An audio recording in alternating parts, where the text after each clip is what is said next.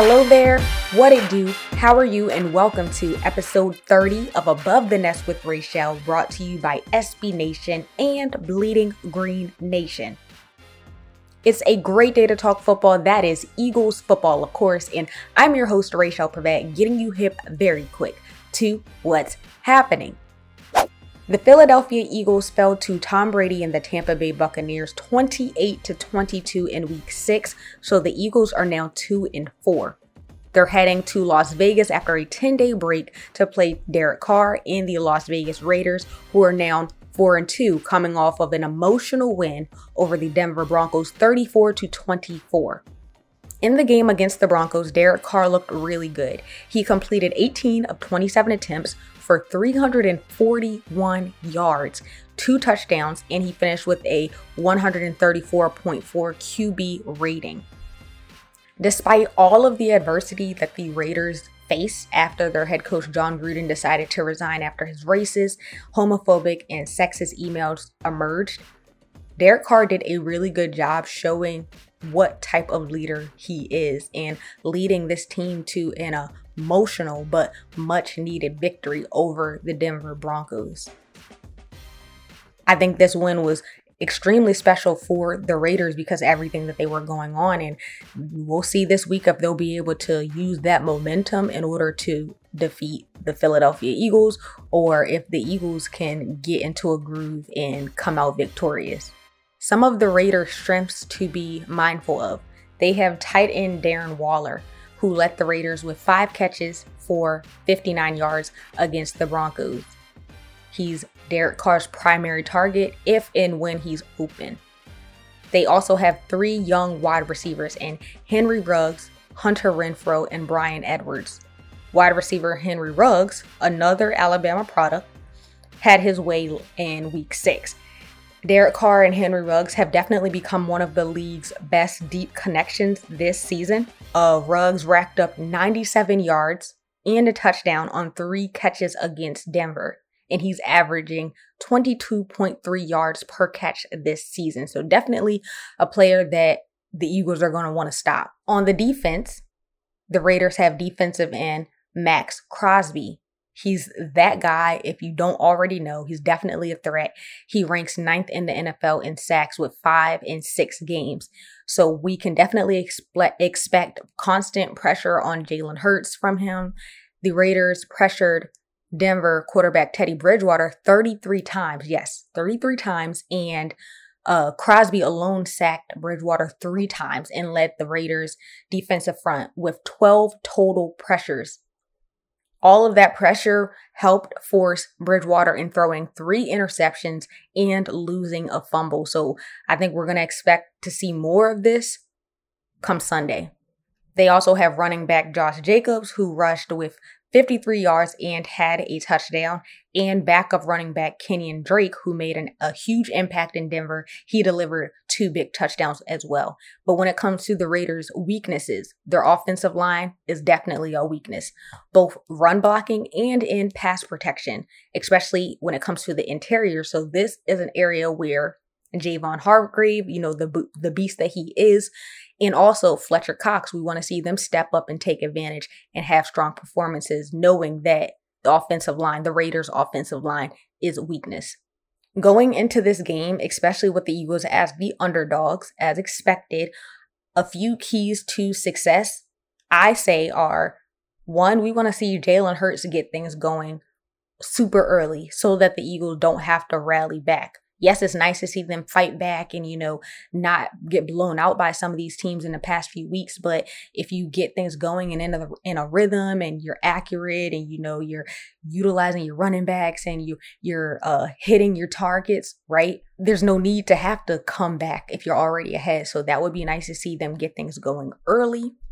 It would be really nice to see them running the ball. We want to see Miles Sanders. We want to see Kenny Gainwell getting those carries. We're making up for lost time. So if anything, they need to be using them more than the bare minimum. We want to see them minimizing penalties and, like I mentioned, pressuring Derek Carr. It sounds simple, right? But now we just have to wait and see if the Birds can execute, and this will be the test. This will show us what they've been doing these past 10 days. Tight end Dallas Goedert is back. Dallas Goedert was activated to the 53-man roster early on Thursday after he missed over a week on the COVID-19 reserve list. His return means that he successfully turned in 2 negative tests at least 24 hours apart. Now, with Zach Ertz recently traded to the Arizona Cardinals, this means that, the Eagles are going to be in need of Dallas Goedert to step up into that tight end 1 role. So we should be expecting to see him getting way more targets. Veteran Eagles center Jason Kelce weighed in on 76ers guard Ben Simmons' situation. I'm sure a lot of you guys are aware of what's going on in Philly when it comes to Ben Simmons and the 76ers and the drama. But Jason Kelce spoke to the reporters about it on Wednesday. If anybody, Jason Kelce would know what Philly culture is like. He's been with the Eagles his entire NFL career. So he's learned and developed relationships with the fan base and just the city. So he would know what it means to be a player and be loyal. So it was interesting to hear what he had to say about Ben Simmons and how he's handling everything. So take a listen to what he had to say. You write your own narrative. You know what's going on. I don't want to crush any other player. What's going on with the 76ers, Ben Simmons, stuff like that. All that is because of a lack of accountability, a lack of owning up to mistakes, and a lack of correcting things. If all that got corrected, if you're fixing free throws, if you're getting better as a player, none of this is happening. So everybody can complain about, how tough this city is to play in. Just play better, man. The city will love you. The Eagles released their final injury report on Friday afternoon, and 2 players were listed questionable. Safety Anthony Harris and offensive guard Jack Anderson. But the remaining players listed, their statuses were not listed. If Anthony Harris can't suit up, that leaves Rodney McLeod and Marcus Epps as the only full-time safeties on the 53-man roster. So that means that the Eagles could possibly elevate Elijah Riley from the practice squad.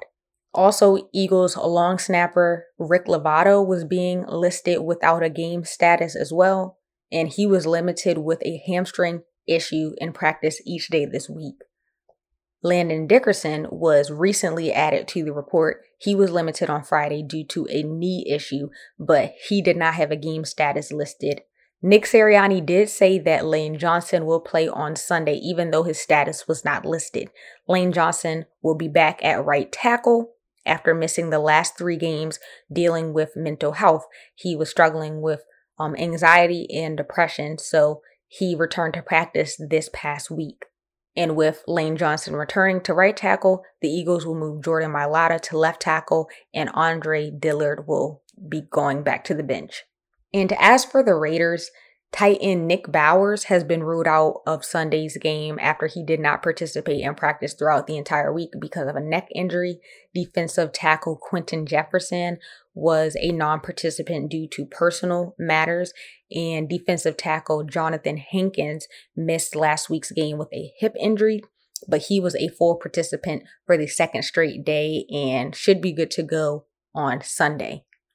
On the Raiders reserve injured list, they have cornerback Damon Arnett, tight end Derek Carrier, offensive guard Denzel Good, offensive guard Richie Incognito, linebacker Nicholas Morrow, cornerback Tavon Mullen Jr., safety Roderick Teamer, linebacker Javen White, and on the reserve/suspended by commissioner, they have defensive tackle Gerald McCoy. But that is going to be a wrap on episode 30 of Above the Nest with Raichele. Like always, don't forget to tap into all of the Bleeding Green Nation content on the feed, including the new BGN Radio and Odds and End Zones episodes. Also, don't forget to follow us on Instagram and on Twitter. And you might as well stop what you're doing right now and subscribe to our YouTube channel. We would really, really appreciate it. The Eagles do return to action week 7 against the Raiders, and that game will take place on Sunday, October 24th at 4:05 p.m. Immediately after the game, we will have the BGN Instant Reaction Show with myself, Jessica Town Taylor, and Aton Shander, so make sure you guys tap into that. And as always, thank you so much for listening. We're super grateful for all of you gentle listeners, and don't you ever forget it. But I hope you have a wonderful weekend, and we out.